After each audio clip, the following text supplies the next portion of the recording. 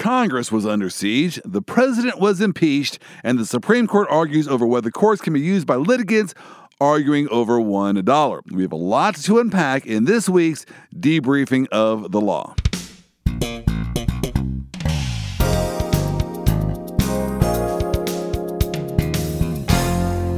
Welcome to this week's edition of Debriefing the Law. I am Joel Oster. And I'm Mackenzie Smith. I was wondering if you're going to remember your line there. You did a good job, Mackenzie. Hey, I know it's early morning. What time is it over there in Pennsylvania? It's about 8:45.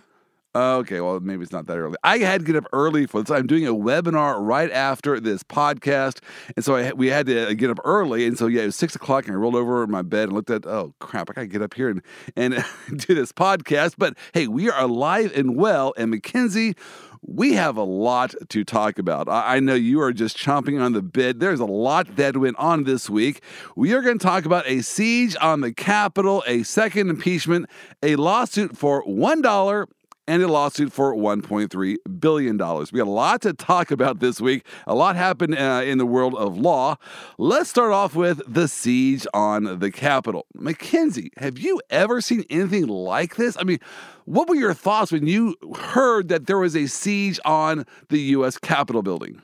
You know, I was actually at the office here, and I was listening to the congressional hearing live at that time. So I actually heard, the House of Representatives be adjourned, and kind of no one knew what was going on. And then I started getting text messages that protesters were in the building. So I turned on the video to actually watch what was happening. And I've seen images like that from other countries, but nothing like that ever here. And it was horrifying. I mean, I just had my hand over my mouth, literally. I gotta tell you, I don't know if it's the COVID or what, but my thought was, whoop-de-doo. I mean, it really was. It was like, I almost like it's been so comical this last year with all the events going on with COVID. I just thought, what's next? Of course, they're going to have people dressed up in animal skins carrying the speaker's lectern around. What an appropriate fitting to what we've been going through in our lifetime, in our world. But a lot of good has come from this siege. For example, a lot of people learned how to spell Capitol. Did you know how to spell Capitol correctly? I did, but I'm a grammar nerd, so That's it doesn't really right, count. I heard someone talk about, at least now we know the proper way to spell it. You know, my thought was, What is the right way? I have no idea. Is this like a test? Is it? So I spelled it with an A-L, and then someone said, no, it's actually an O-L. And so is there a way to remember that? I don't know. It's only for that building, though, I think, that it's O-L. Really? Wait a second. For everything else, it's A-L, right? No. So the capital of Kansas is Topeka. Are you telling me that the capital in Kansas is spelled with an A-L? I think so. As compared to, like, let's say capital, like money. Obviously money would be A-L. No, I think it's always, I think only the capital, building is O-L, but... And it's capitalized, obviously, but, my internet is down right now, so I can't even fact check myself. All right. I'm not as much of a grammar nerd as I thought. Hey, but you know what? I'm learning, because when I started this podcast, I assumed that was the easy distinction. If you're talking about the capital of a state or of a government, it's O-L, but if you're talking about money, it's A-L. Now I'm going to have to go back and look again and see what the actual right answer is. That's why we do these podcasts. It just makes us a lot smarter people. But it was surreal. I mean, that imagery of, I'm thinking of the one where this guy was carrying around the Speaker Pelosi's lectern and just running through the halls of Congress. That photograph is going to go down in history as one of the most compelling photographs we have ever seen. Yeah, it was, some of the imagery is really cartoonish. And then, But if you were, which is so, it's like a cognitive dissonance because, you see that photo that's gone viral of the man holding the podium and he's got this goofy grin on his face and it's hard not to chuckle. But then at the same time, at how ridiculous it is, right? But then at the same time, it's wait a minute, people died. Okay, first of all, there were pipe bombs and Molotov cocktails found all over the city near federal buildings. Obviously there was an insurrection, and it just, reveals how little respect people have for their government, which is horrifying, and for the democratic process which was happening inside, which is equally horrifying.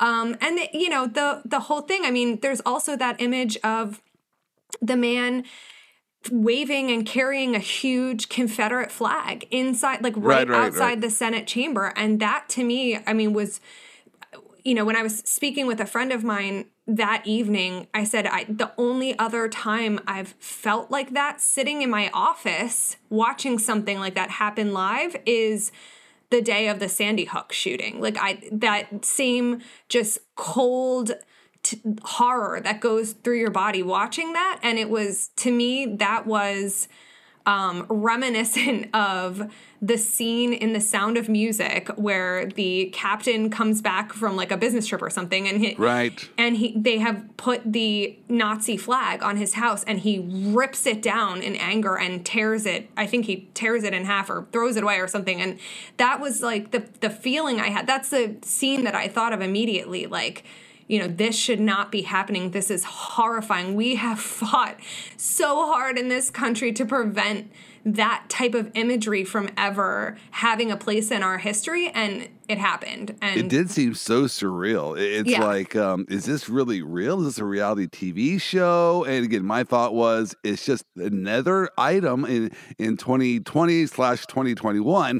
But did you see the press conference of the lawyer who represented the guy who's carrying the lectern? Did you see that press conference? I did not. All right, you got to watch it. We covered it in our update yesterday. It is a hilarious press conference, because imagine you, Mackenzie, were the lawyer for this guy, and he's holding a press conference with, of course, everyone's going to watch it and listen. What do you have to say? How are you going to possibly defend yourself? And the lawyer was asked about, well, there's a photograph of your client carrying the lectern, Nancy Pelosi's lectern running through the Capitol. Is that going to be a problem? His answer was priceless. His answer was, well, yeah, we're not magicians. That photograph is going to be a problem for us. Yeah, I can't imagine being a lawyer in that case with that photograph. I don't even know what they would do. Well, we are lawyers. There's still a place. Look, like if you do believe in our Constitution and our system of law and government, then you believe that every single person that was involved in the riot / insurrection / siege, whatever you want to call it, has a right to remain innocent until proven guilty, to due process, to confront their accusers. And that includes every single person, from the guy carrying the lectern to the president to Rudy Giuliani, who said, let's have trial by combat. And in terms of criminal charges, that is just as important. So I think, I'm not in any way, like, let me be unequivocal, in any way defending anything that any of these people did. However, they still have a right to counsel. They still have a right to make the government prove its case beyond a reasonable doubt. Like, those things are immutable under our system, and they are something that should not be forsaken ever, depending on, no matter who the defendant is or what the crime is that they were charged of. So, there's a place. I don't know if I would hold a press conference necessarily, but there's a place for, they certainly deserve competent counsel for sure. Hey, spoken of by a true lawyer, I'm sure they can give you a call if you need some new case where I'm not sure that involves the airline industry at all. But, we are lawyers, and that's what we do. We come together every week to just kind of debrief what happened in the world, and then you just comment on the legal ramifications of it. And so let's unpack the legal ramifications of this riot. The first thought I have is, why is this different than the rioting and looting that we have seen all year long? I mean, in my mind, we've gone through an entire year of rioting and looting, and we've even seen comments from various persons in power, definitely in the mainstream media, and also some politicians saying that the rioting is okay, it's looting. It's understandable that these people are upset because the underlying cause is it justifies the rioting and the looting.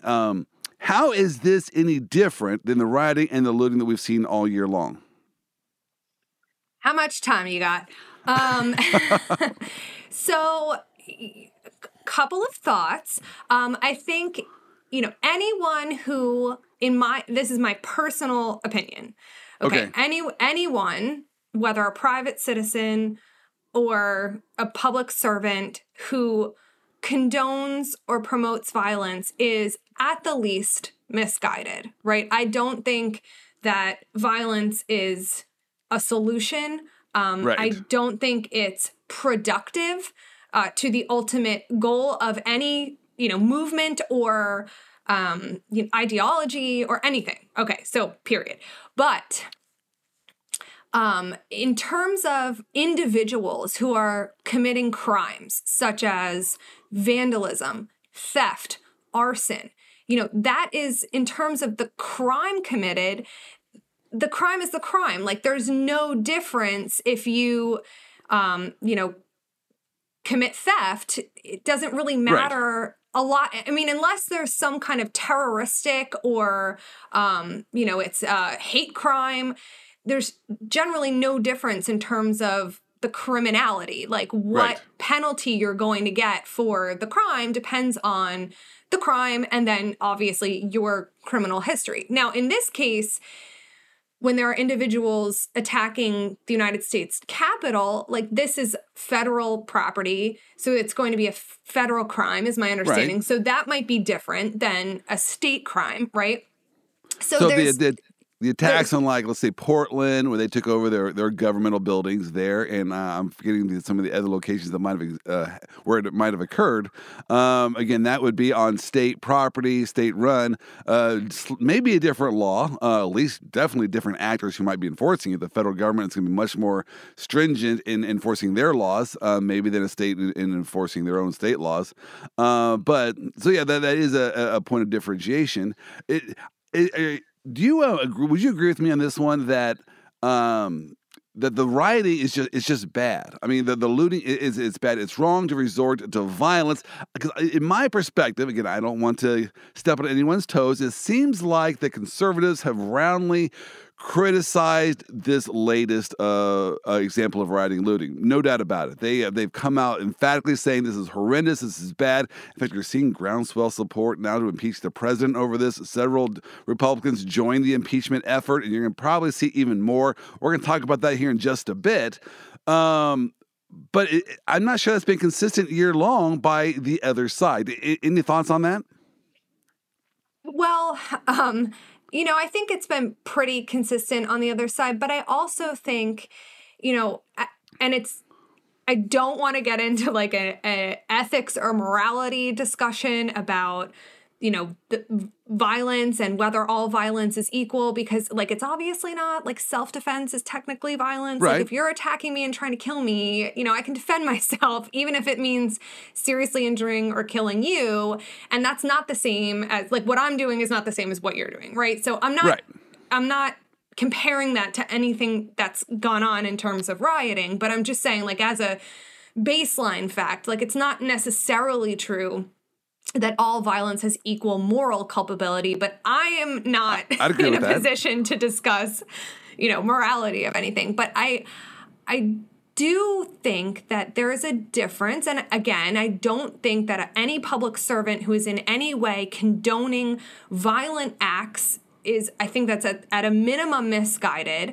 But there is a difference between someone being asked a question in an interview or when they're on, the radio or at a press conference and, violence is already happening, and someone being asked a question and giving maybe, an emotional response that's not necessarily helpful or that is going to be used against them as a soundbite. It's certainly not, in their own political best interest at the end of the day, because it ends up being used against them, right? But to say something like, there are racial disparities in the criminal justice system, and we as a society have been too slow to address them. Like, that's true.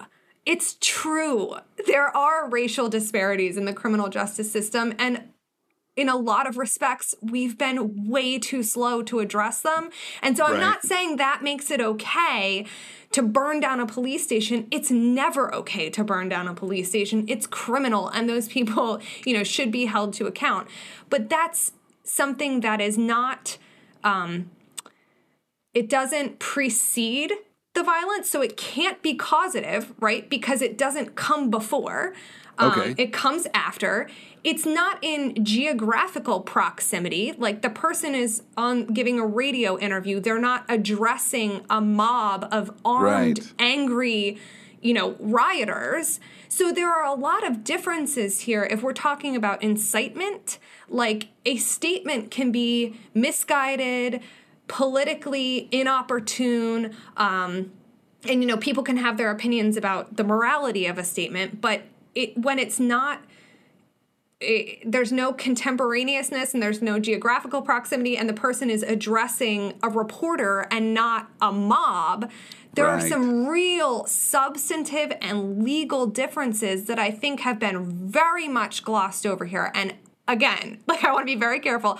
I am not commenting on the president's criminal liability. I am not in a position to do that. Like I said, he is entitled in terms of a criminal charge to due process under the law and to be considered innocent until proven guilty. I fully believe that. But I think there are, it's been glossed over the huge substantive differences here in the comments by public servants that have been made. Well, you might not be in a position to comment on the criminality, but that's what we're going to do next. But you make you make a really good point that you got to consider the physical proximity where these statements are being made. I mean, the classic example is crying fire in the middle of the theater. If you were to go on TV and say, "Hey, there's a fire," it was going to be at the theater down the street. No one cares, right? It's not really going to incite any kind of immediate response. If you're in the theater, you stand up and you shout fire, that's going to cause a problem, right? Then and there, people are going to get up and start running. So you got to consider the proximity of the statements that are made to the harm that might ensue from those statements. So that's actually a very excellent point. But I wanna go there, and so let's talk about what Trump actually said, and then let's just comment on whether or not we actually think this incites violence. This incited a riot. He said, "We won this election, and we won it by a landslide." He then said, these are all the statements that he made during that address to the rally. "We will stop the steal." You might remember him saying that. "We will never give up. We will never concede. It doesn't happen. If you don't fight like hell, you're not going to have a country anymore." And then he said, "We want to go over to the Capitol and peacefully and patriotically make your voices heard." And so that I kind of focused on that part earlier. It's like he's trying to tell the people, "Hey, look, we're going to go over there, but we got to do it peacefully and patriotically and make our voices heard." And then he said, "We're going to walk down to the Capitol." And by the way, this actually shows Capitol was spelled correctly, so whoever typed this did a really good job. They knew the difference. "And we're going to cheer on our brave senators and congressmen and women, and we're probably not going to be cheering so much for some of them." Now, in context, all of those statements, is that criminal? I mean, yeah, he said some things like, "Hey, the election was stolen from us," and many of us think that if you had evidence for that, you probably should have brought it in court. I mean, that they didn't. They just made wild allegations in the public, never really filed fraud allegations in court. That would have been the place to do that, but they like to tell the public through press releases and through rallies that, "Hey, the election was stolen from us." And I get how that incites a crowd to say something was stolen from you, and you got to fight like hell. But then he also said, "We got to peacefully and patriotically make our voices heard, and we're going to go over there and cheer them on." So I don't know. What are your thoughts about his actual comments at the rally? Okay, so we're talking about criminal incitement, and we're not talking about impeachment yet, right? Okay, well, so exactly. Because we're talking about were his statements constitutionally protected speech? Right. Okay. So, well, yeah. So in a criminal sense, and because I am a nerd, I did look up the federal charge for incitement of riot. And that's why we love you and have you on, because you're a nerd. So the person, to me, it's really a mens rea issue. Nerd alert. So in criminal law, as an element of virtually every crime, the Commonwealth, see, I'm in Pennsylvania, the government has to prove beyond a reasonable doubt that the defendant who's being accused of the crime had the requisite mens rea. What does that mean? It basically means the state of mind. So in order to commit a crime, you have to have some kind of quote unquote criminal intent. And that can range from negligence, which might be, like a DUI, that might be negligent, or reckless, which would be the next level up, to knowing, which means, you knew that something bad was going to happen, that the result, and you did it anyway, to intentional, which sometimes means pretty much knowing, and sometimes means specific intent, which is you actually wanted the specific result to occur. Like, that was what you actually want. So that would be like murder. Okay. Like, I really want this person to die, and I'm going to murder them. So that would be specific intent.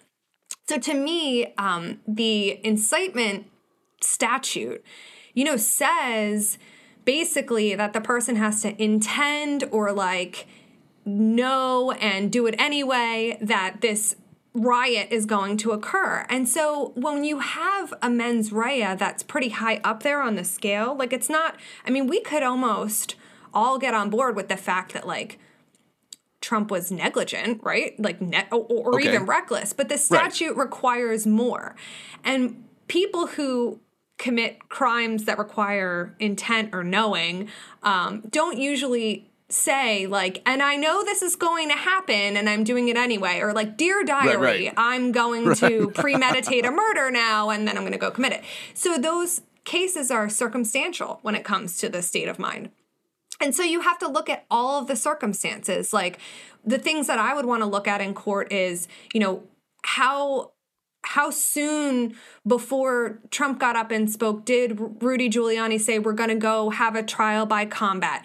When he said we're going to go peacefully protest, was it kind of, buried under the other more bellicose language? Did he know that these people at his protest were armed?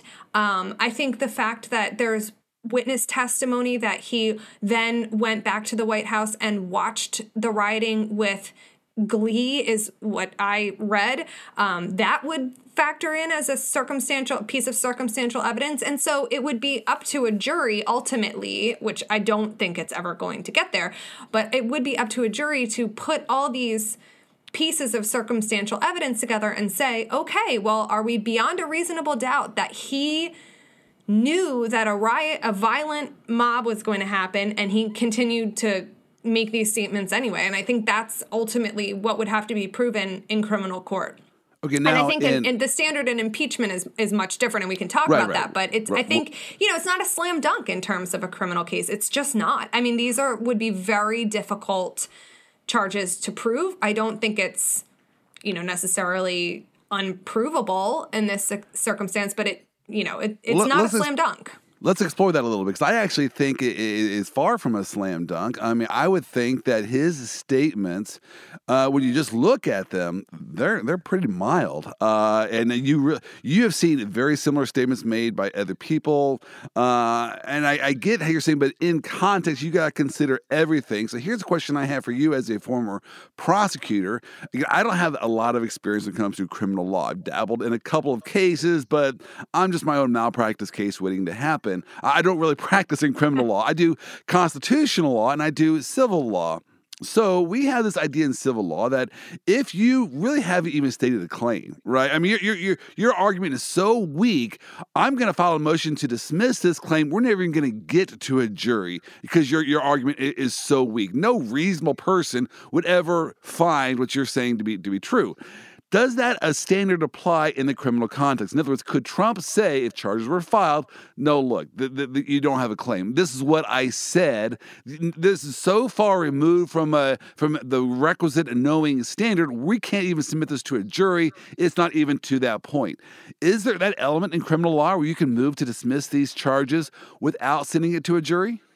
For sure, yeah. And I don't, admittedly, I don't know the exact procedure when it comes to federal charges because I was I was a local prosecutor. So in state procedure, you usually have either what's called a preliminary hearing or a probable cause hearing, and that's where the government basically says like this is what happened, and this is that generally the evidence we have. The defense can kind of put on a case, but usually they don't. And the standard is just, is there probable cause even to bring these charges, or are you way off base? And even after that, the defendant can still file a habeas corpus petition saying, I was wrongfully arrested, or there's no probable cause, or, whatever. And I believe and imagine that there's a similar procedure under federal law to do that. So you can, and I don't know, this is a very unique, can we just agree that he can pardon himself though? This is never going to happen, right? Well, he's not going to pardon himself. I think that would be, I don't know. That actually is kind of a fascinating thing to think about, especially what I just said probably should never be said. Trump will never do blank line. That probably should never be said, right? Because we have no idea what he might do. I would think that appearing before a rally, as they are about ready to storm the Capitol, not the brightest move for someone who might want to run again in 4 years. But we can talk about that later. Hey, before we move on from this topic, I can guess what your response is going to be, but I want to go ahead and hear it anyways. So Ayanna Pressley, she made a statement in regards to the Black Lives Matter protest that there needs to be unrest in the streets. And then I believe Maxine Waters also said something like, if you see anybody from that cabinet in a restaurant, in a department store, in a gasoline station, you get out and create a crowd and you push back on them and you tell them they're not welcome anymore anywhere. Now, some people could say this is some pretty hostile words and you're trying to incite unrest in the street. I assume your response is going to be, but those were not done in the moment where those actual events might occur, and that makes these constitutionally protected. Maybe not the nicest thing to say, but it's not legally actionable. Is that right? 100%. And I think there's been, discussion about the seminal Supreme Court case, Brandenburg versus Ohio. And I believe the court in that case set forth a 2-pronged test for when speech can be considered actionable incitement, because otherwise it is protected by the First Amendment. And, one of the factors, I think it's the second factor, is the violence has to be reasonably likely to imminently occur. Okay. Right. So there have to be circumstances that these specific people are going to then commit violence. It's almost a solicitation issue. Okay. And I think, in those circumstances, and again, I don't know the full context of the statements. I don't know whether they were in interviews or at rallies. I don't know. So it's hard to evaluate those. But it would be, difficult, if not impossible, to bring charges for incitement when there's no imminent threat of violence. Okay, so we might be on the same page that legally any kind of action against Trump for committing a crime might be on shaky terms. It might go to a jury. Again, it's definitely not a slam dunk case. I think we're probably on the same page there. And as you alluded to, that's not the final issue here, because the bigger issue is impeachment, and it doesn't have to be a crime for it to be impeachable. In fact, we're kind of all experts on impeachment now. As we know, the standard for impeachment is somewhat intentionally vague. The founders thought that was best to have a vague standard. That way it could be applied in any kind of situation where it is warranted. It's really a political question. Does what happened is it so repugnant to the public, the people, that this person should no longer hold office? And so let's go now to the issue of impeachment. And so And in the context of, I believe you mentioned earlier off air that Obama made some statements earlier about race and about cops. And then pretty soon after that, several police officers were gunned down in Dallas.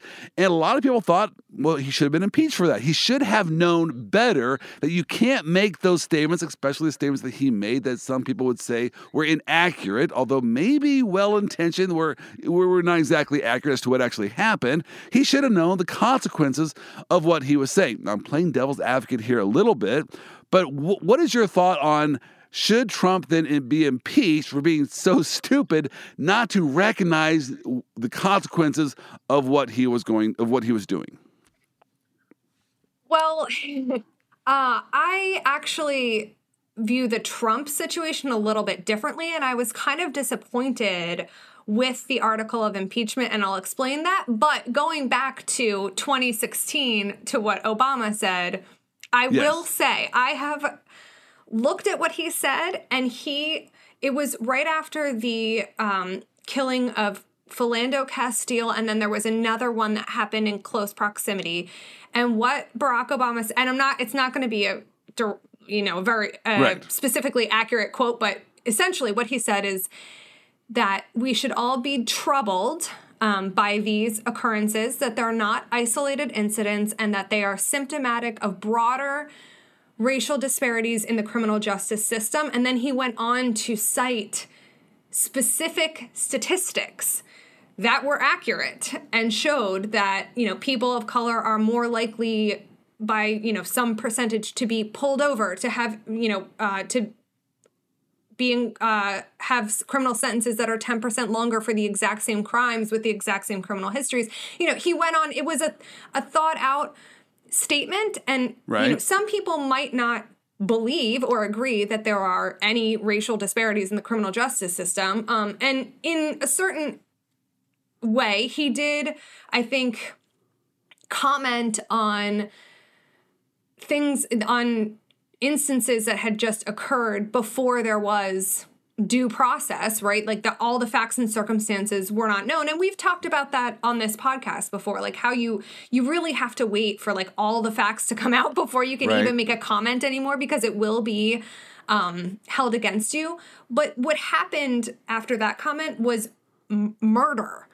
Like someone actually committed murder and intended to commit murder and took a sniper rifle and gunned down police officers. So you can't, unless you conspire to commit murder or specifically solicit murder, like, for example, hire a hitman, you can't be criminally responsible for somebody else's murder, right? But we're not talking about criminally liable. We've already addressed that that's not going to be the issue. The issue is, should you have known better as the president? And regard to statistics, I believe it was Mark Twain who said, you have statistics, you have lies, you have damn lies, and then you have statistics. And so they can be presented in any which way you want to prove your point. And so and I believe that most people, there are people out there who will say there's a correlation between his statements and then the shooting of those Dallas police officers. And so should a president think about that? And should they be held accountable when their actions, even though constitutionally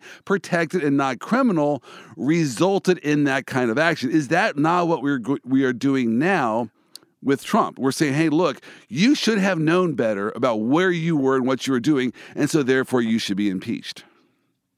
I don't think it's the same thing in any way, shape, or form. Like, you can't know that someone, like, that would be the same as saying, well, we have to impeach Bernie Sanders because that... Well, now that you brought it up...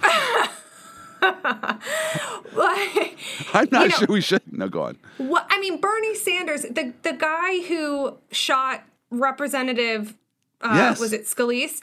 Right. Happened to have been a volunteer for the Bernie Sanders campaign, I believe, at some point.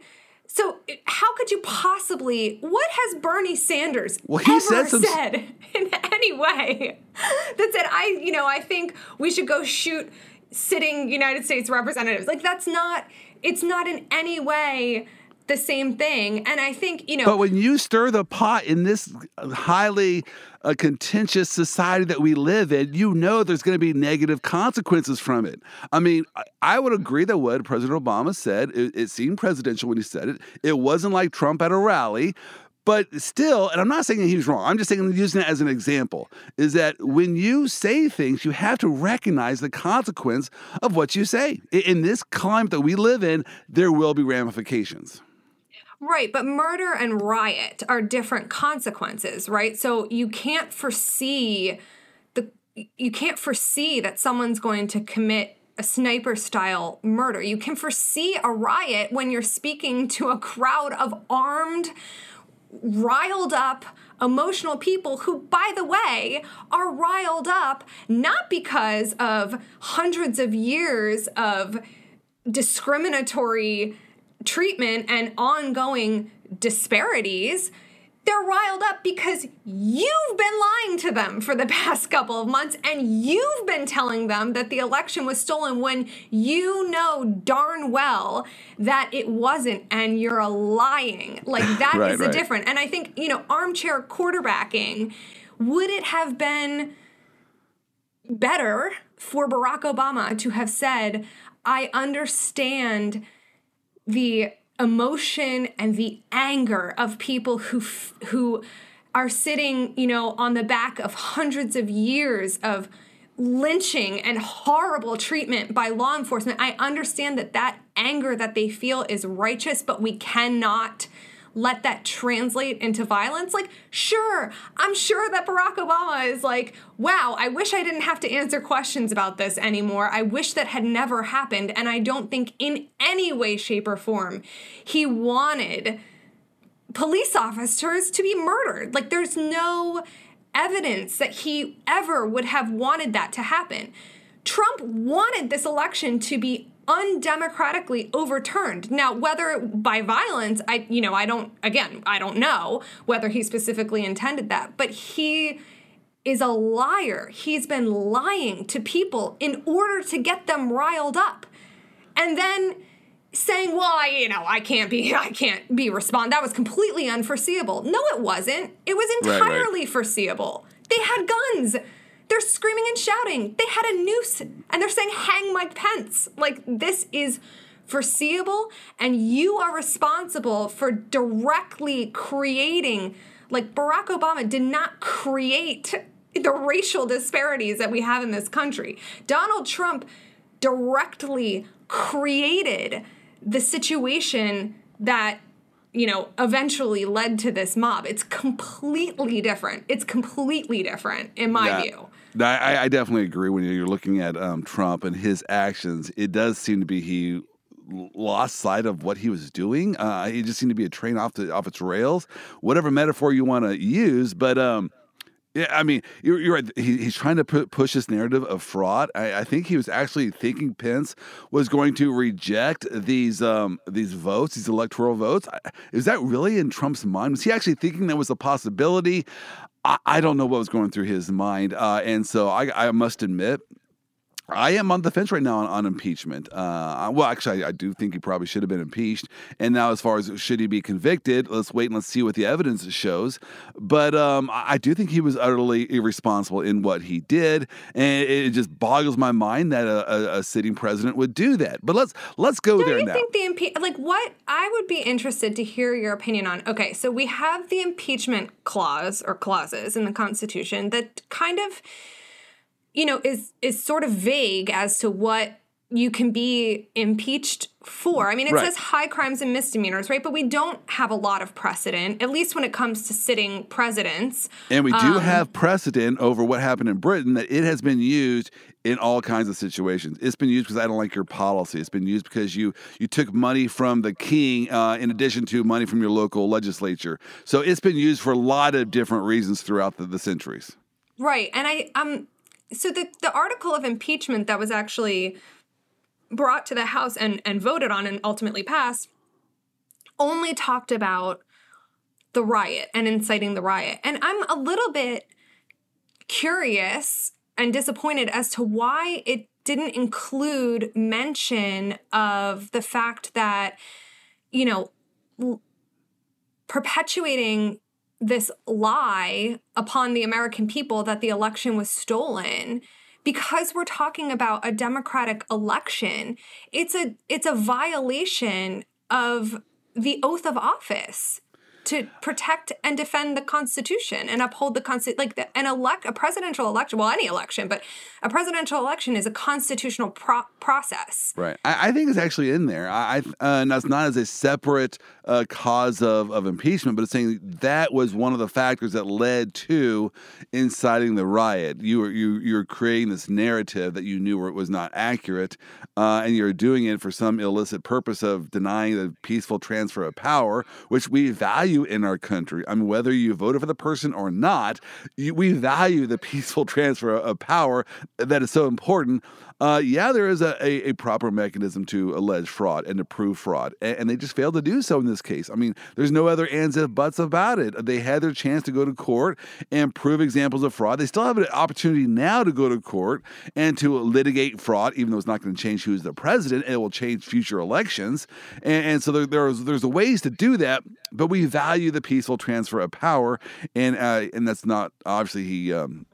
Went against that.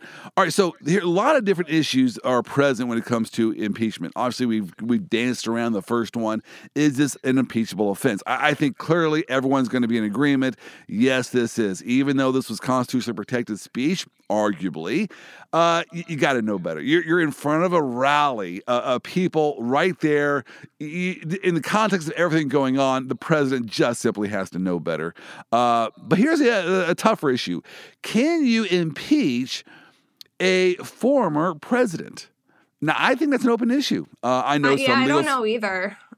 Some legal scholars are. I love it when you hear headlines and you go, dude, you have no idea what you're talking about. You're just saying something to put a headline up there. It's not a slam dunk issue. The Constitution says the president shall be removed. It is subject to impeachment. We only have one president. Right, we don't have multiple presidents. As I said, if someone asks you, "Hey, you need to talk to the husband," they're not asking to talk to your ex-husband. They're asking to talk to your current husband. That is the one who is your husband, and so only a current sitting president can be impeached. At least it's arguable that the Constitution only provides for that. I know some people will say, oh, but there's also this idea that you can prohibit them from holding future office. Well, that's not clear that you have independent standing to bring it just for that purpose. But nonetheless, I do believe here's what's going to happen. At some point in time over the next 100 days, after these impeachment articles get sent over to the Senate, and there's going to be a trial, it's going to start off with a motion to dismiss over the issue of you can't impeach. So it is not a slam dunk issue yet. That will be a litigated matter. Any thoughts on that? You know, I agree with you. It's not a slam dunk issue. I definitely think it will be a litigated matter. And I do think the prerogative for those who support impeachment and conviction thereupon is to prevent Trump from ever holding at least federal office again. And the question that came to my mind when I, was reading about all of this is whether the Congress could pass some kind of resolution to prevent him from holding federal office. I don't know the answer to that, because assuming he's not going to get convicted of a federal crime and, assuming that maybe he wins his motion to dismiss and it's adjudicated that you can't remove a president from office who's no longer in office under the impeachment clause.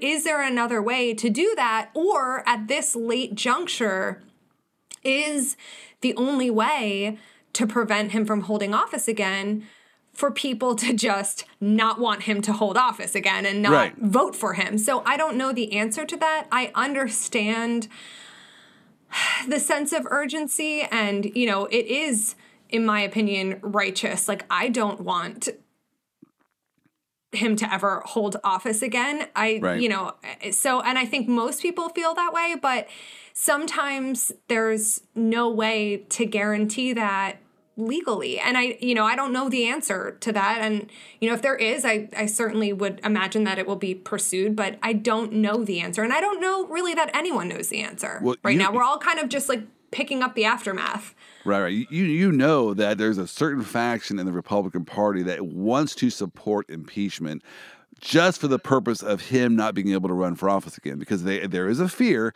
he's going to run again in 4 years, and he's not going to win the Republican primary. He might not even run the Republican primary again. He'll run as a third-party candidate, which would doom the Republicans' chances. So there is this idea out there amongst the Republican circles, yes, we need to impeach him so that does not happen. Well, but let's go there, because it's also not a slam dunk that if the president is convicted of committing impeachable offenses, that he can no longer be president. This is what the Constitution says. The Constitution says that if he is convicted, then he will be barred from holding any office of honor, trust, or profit under the United States.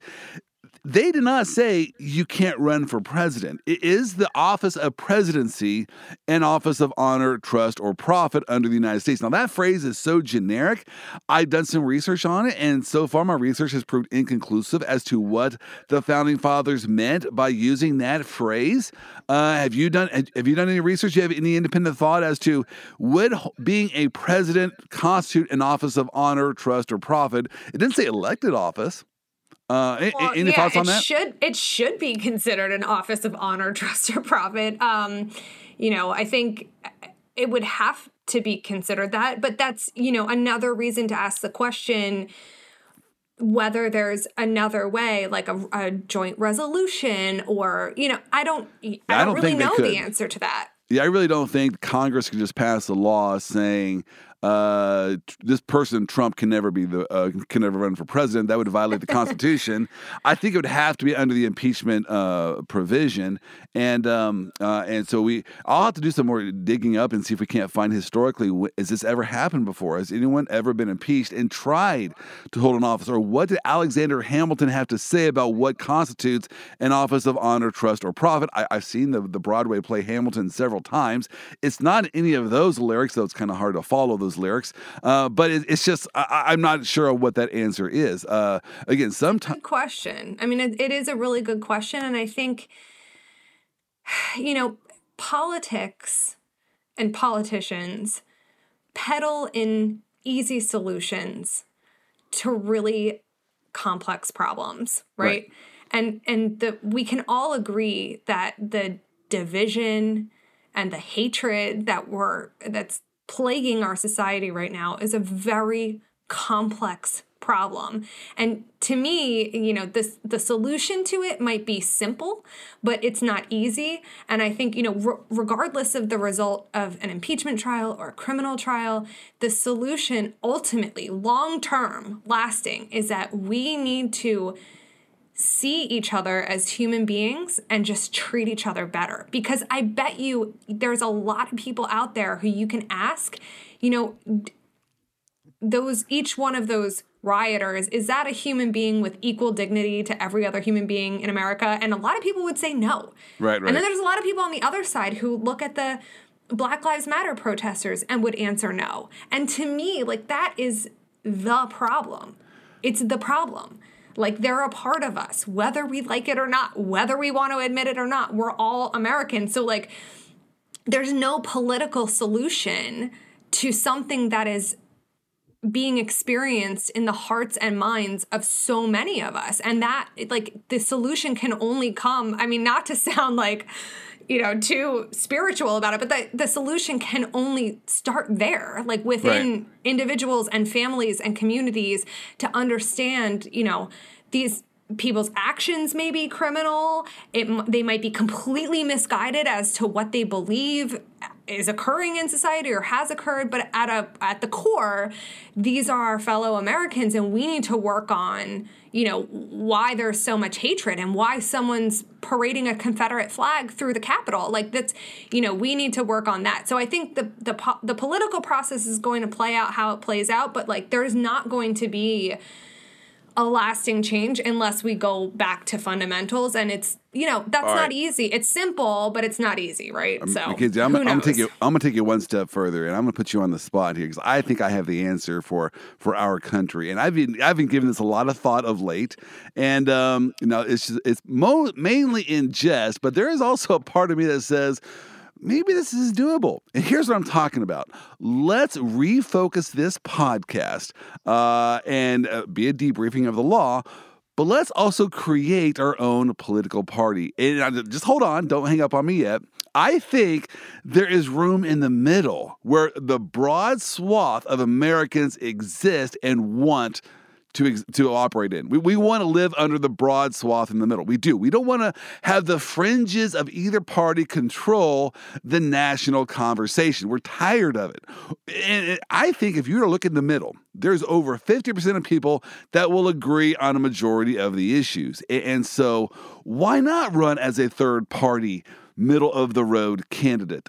Now, if we did this, we'd have to get someone with a bunch of money like Bloomberg to kind of fund this, get someone who maybe they have to be so wealthy they can fund this own campaign. But do you actually, and I'll give you some chance to think about this. Maybe we'll touch more on this next week.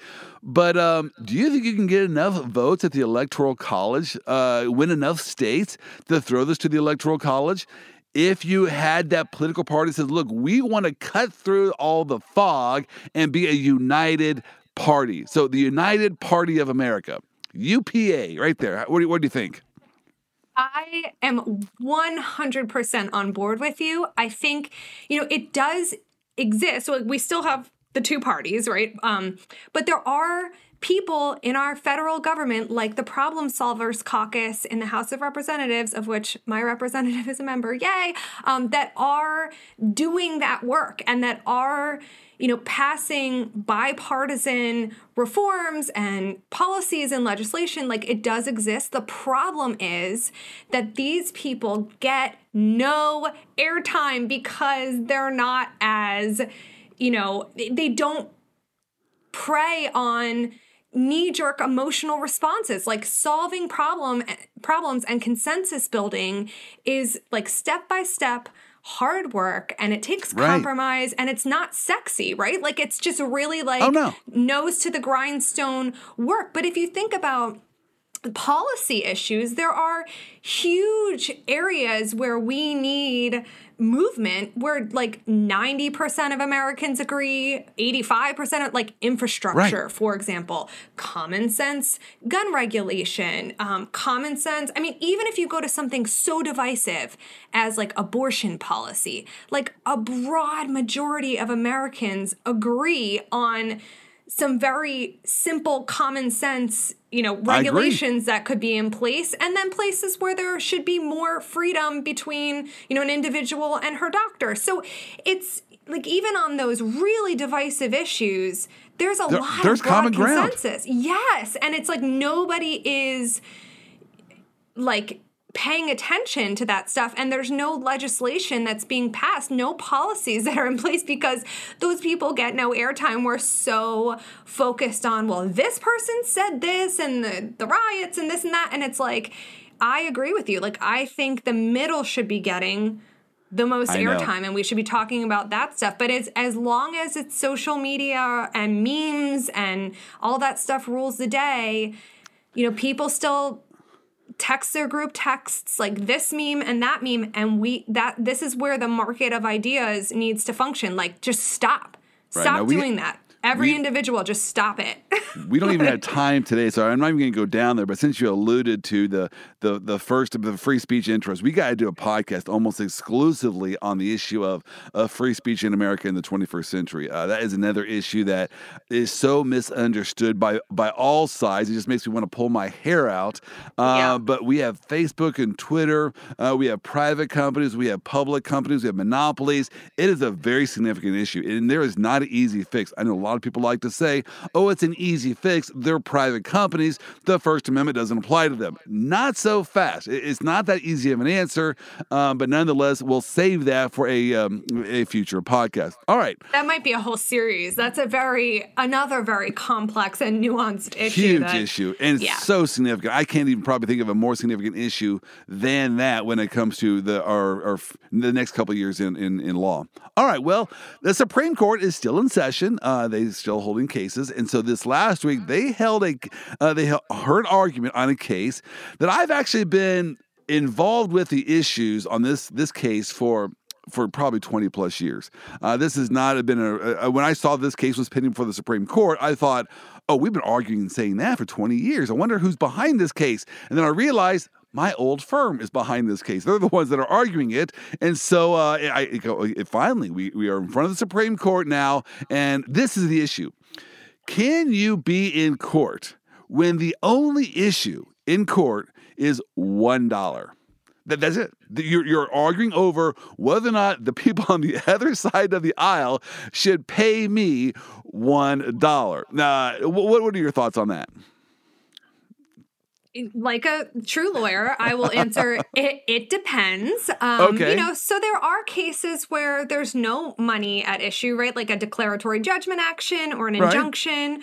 And then there are cases where the law specifically says you can ask for nominal damages. I think, isn't defamation one of those? Right. So hold on. So hold on. Let me give you a little bit of context here, since you've already kind of thrown in some ideas. And so this case started when you had a Georgia Gwinnett College, and they had a free speech policy that was horrendous. I think some Nazis drafted this policy. So you can there are only two places in campus where you can engage in free speech. And then someone tried to do that and said, nope, you didn't apply in the right time. And in any event, they did not allow these kids to have free speech rights on this public college. And so a lawsuit was filed saying your free speech policies are antiquated. You'd have to have a king in order for these to be enforceable. And so the college got together and realized, yes, our free speech policy is really bad. There's no way we're going to win in court. You guys are right. So we're going to change our policy. So at the very beginning, the lawsuit was valid. It was about declaratory judgment. It was seeking an injunction, having the college stop their unconstitutional speech practice. But then after the lawsuit was filed, the college then changed its policy. So that no longer was something that could be argued in court. And so should the case go forward? Well, the plaintiff said, we still have a nominal damages claim for $1. And so does that change your thinking at all? Yes, because shouldn't the case be moot at that point? I mean, that's the argument. Did they originally bring the nominal damages claim, or did they amend their complaint after the fact to... Well, it'd probably be that claim. It'd be the same result either way. But normally, when we brought these claims, I even teach a class called, constitution or litigating constitutional cases. And I tell people you always got to bring a nominal damages claim, because here's what can happen: the other side can change its policy on the eve of trial, and you think that's good. They're trying to moot the case out. They're trying to avoid getting any kind of judicial ruling. You're going to want a judicial ruling, and so to keep your case alive, you need to have a nominal damages claim. So most of us always have, and since this was brought, I assume, by my old firm, they, I say I assume because I don't know who actually brought the case. It was argued at the Supreme Court by my old firm, but I don't know who actually brought the case. Assuming it was my old firm, they most assuredly would have had a nominal damages claim from the beginning.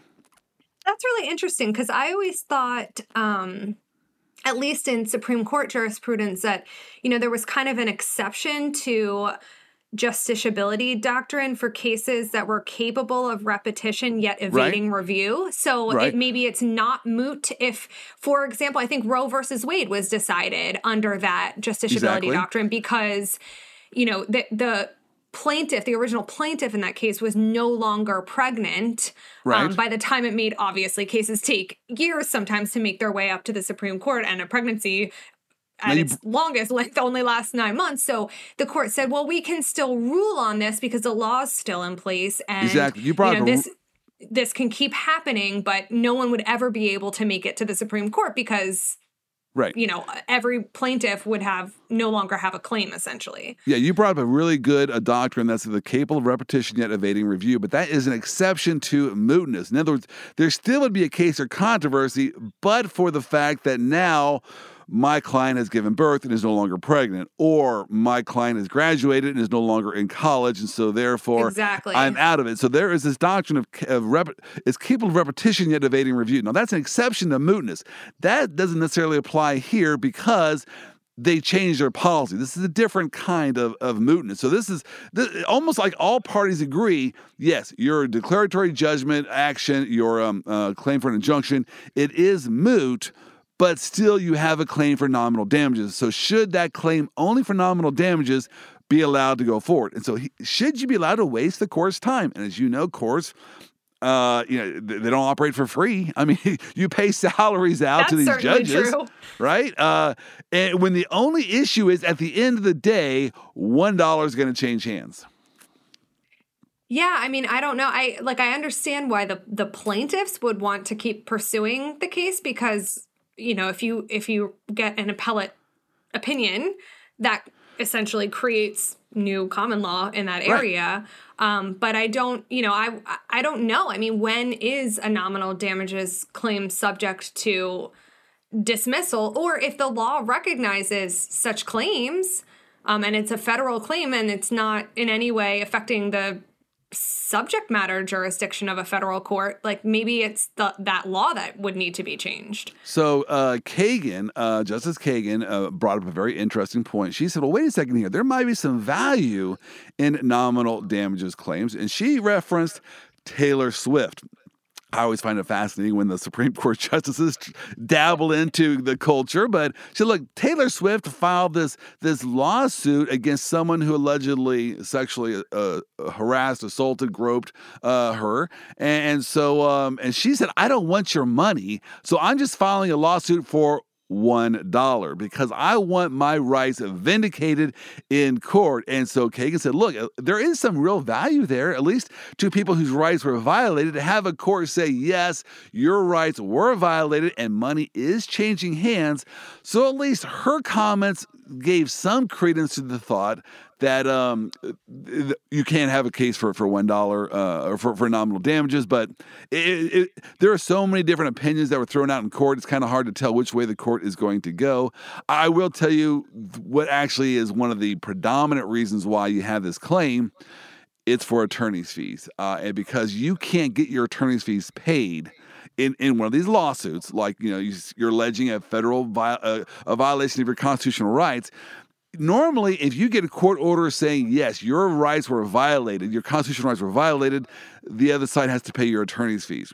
All right, you have to get the order, though. And so the other side moots the case out on the eve of trial, then the attorneys go home broke. And if that were allowed to continue, here's the sad reality.